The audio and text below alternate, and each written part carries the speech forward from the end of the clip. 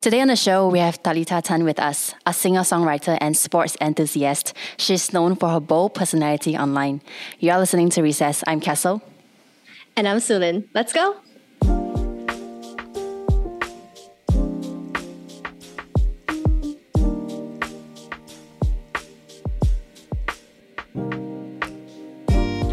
Hey Talita, welcome to the show. So happy to have you here. We are happy to be here. Hi. We have a bonus guest today. Who is that? This is the main star. This is Creamy, the man in my life. Oh my god, we are so happy. We cannot wait to start, getting into it with you and Creamy. Totally adorable. Hi, you're so cute. Sorry, animal lover fangirling right now. I'm fangirling over your cat. All right. You fangirling, okay. Okay, so you are a Malaysian singer-songwriter and you are also an influencer. And I love seeing how authentic you are online. You're just yourself. But can you share with us your life before becoming a singer-songwriter? What did you do in school? Where did you go to school? And how did you get here? Okay, so it's a long story. I think I started getting into... Sorry, I'm going to put the boy down. Bye. Okay, so I started music when I was about 14, 15 in high school because I always saw people like Tyler Ward, Kina Grenese, and a whole bunch of other YouTubers are doing YouTube things, and I thought, oh hey, if they can do it, why can't I? I had a camera, I picked up the guitar, and then I'm like, okay, I started doing covers.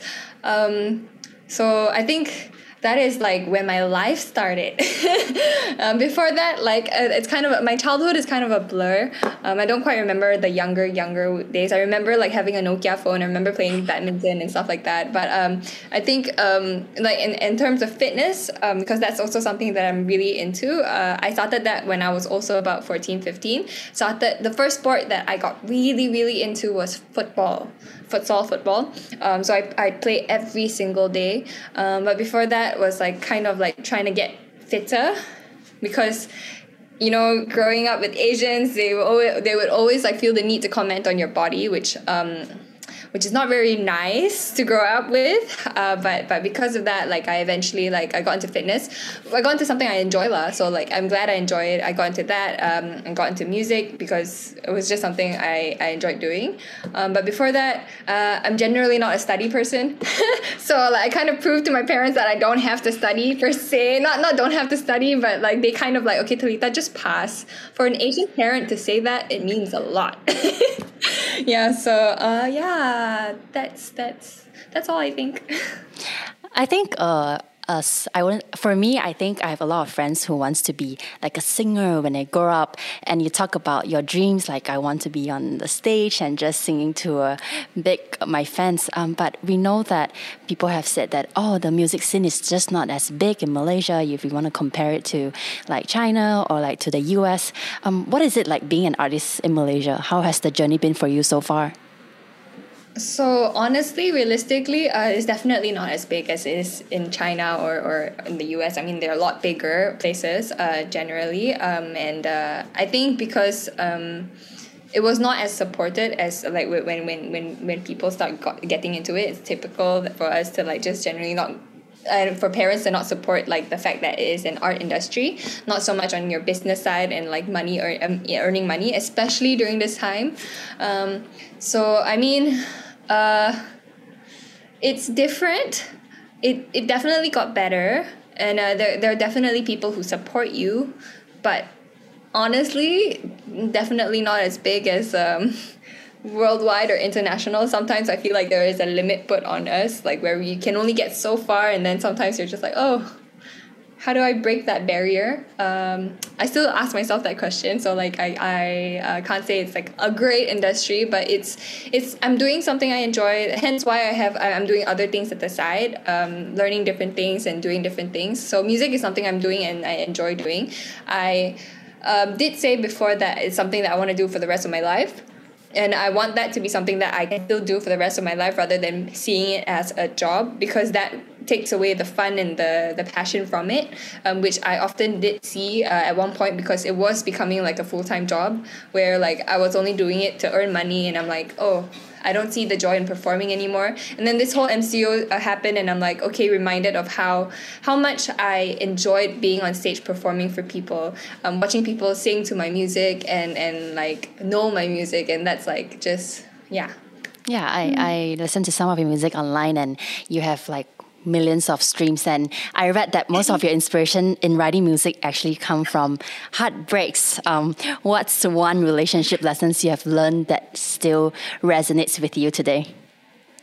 Relationship lesson that I learned: get your heart broken so you can write songs. No, for real though. I wouldn't say I've learned much from those relations. I mean, like, definitely learned something, but I'm just glad I got heartbroken so I can write songs.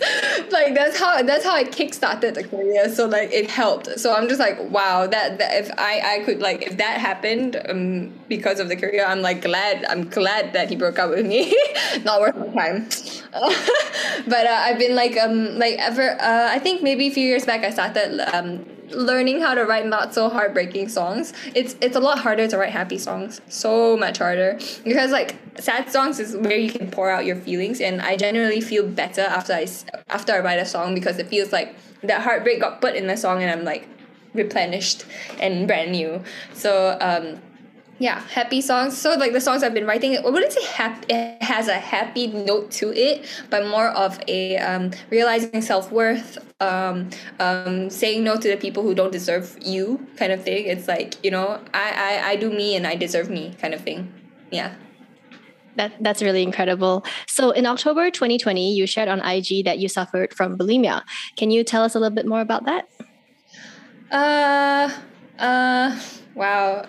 I don't even know when exactly it started or why exactly or what gave me the idea. I think probably movies, you know, but in general, like I think self-confidence has always been a thing for me where I didn't have enough. And the idea of having so many people like watching you, like this is now, but back then not so much on everyone watching you, but that one was more of like the pressure of wanting to look like everybody else, and like not like bashing my mom in any way. I love my mom and I know she loves me, and like and she's great. My mom, I'm very close to my mom, but like I grew up with her saying like, oh hey, you have no waist, your thigh is very big. I get that from my grandmother as well, or aunties. Whenever you gain weight or lose weight, they'll always have something to say, and especially when you're online, they'll always have something to say. Everyone has something to say. When I lose weight, I got lean, they'll be like, oh, I preferred you when you had more meat. Or when I get a bit, if my ab lines aren't showing, they're like, oh, I thought you had abs. Oh, gain weight lah, dah gemuk lah. You know, all these things. And all that pressure eventually, like, built up in general. So, like, I wouldn't say I have cured myself from like this whole body dysmorphia, because I think it's a very long process. It's generally very hard. So if anybody like says that it's like something so easy to go through, it's definitely not, because it's just something you have to really dig deep in you to figure out how to fix, which I'm also still figuring out. So like the best way to, like, I feel that I've lived with it was to surround yourself with people who understand, who wants to understand you, because not everybody can understand it, but like has the empathy to be there for you, and you know, you have to be open to talk about your problems, to be able to address it, and to be able to stop like anything. So like whenever I feel like I want to, like, you know, puke everything I eat, I would like make sure I announce it. And then they would try to stop me. Whoever in my family would try to stop me. Or I'll be like, okay, I'm overeating. And then they'd stop me from eating some more kind of thing. I've been slowly allowing myself to eat not as clean foods, but still going for healthier options. So I'm sticking with the healthier options because I generally want to do this because I want to be healthy, not so much on like getting super lean and super fit. Am I as lean as I was in that photo? No. But if I want to get there, I know I can. So that's just something that I need to remind myself that it's not possible to stay at 12% body fat like long term all year round, because it's not healthy, especially because we are women. It's not healthy for you if you're so lean because hormonal wise it's not great, and I've got a lot of hormonal issues because of like I don't know, some people are just born with hormonal issues. So I've got PCOS, I've got hypothyroidism, so I'm also dealing with that. But yeah, working on it, always gonna be working on it, but I've got a support system, and I think that's what makes it best. And this cat makes it all better. Right? And like you said, you're very into fitness. You're a personal trainer, you do pole dancing, you are a racer. Do you think these physical activities play a role in helping you in your battle against bulimia? I definitely think it does, because exercising in general would give you happy endorphins, right? So that helps. But also, I enjoy doing it. So I it's not that great to say that it's a great that I use it as a distraction from food, but I do use it as a distraction for me to do something rather than sitting down and doing nothing. I personally enjoy doing these sports. That's why I pick it up. Not so much on like helping my bulimia or anything, but I do it because I enjoy it. So like and I do it because it's fun, it's healthy, YOLO to a certain extent. But yeah, it's there are things that I wish my mom like put me into. Like I wish I got into gymnastics or all these things that can give me more body awareness, and I could be like representing Malaysia right now. That would be great. That would be a dream. Yeah. Well, you do seem to be a person that does what she wants. You know, you're not focused on fitting into a stereotype or a dogma. But as an influencer, do you think it makes it harder to be yourself when like everyone is watching you? Definitely. I try to be myself as much as I can online, but sometimes when it comes to like, let's say sponsored content, some clients don't allow you to be yourself per se. I'm like, you're hiring me to be me. Why won't you let me be me? So there's that. Not bashing anybody, but just saying. In terms of everybody else, yeah, definitely. But I try to be as genuine as possible. But at the same time, you like often people.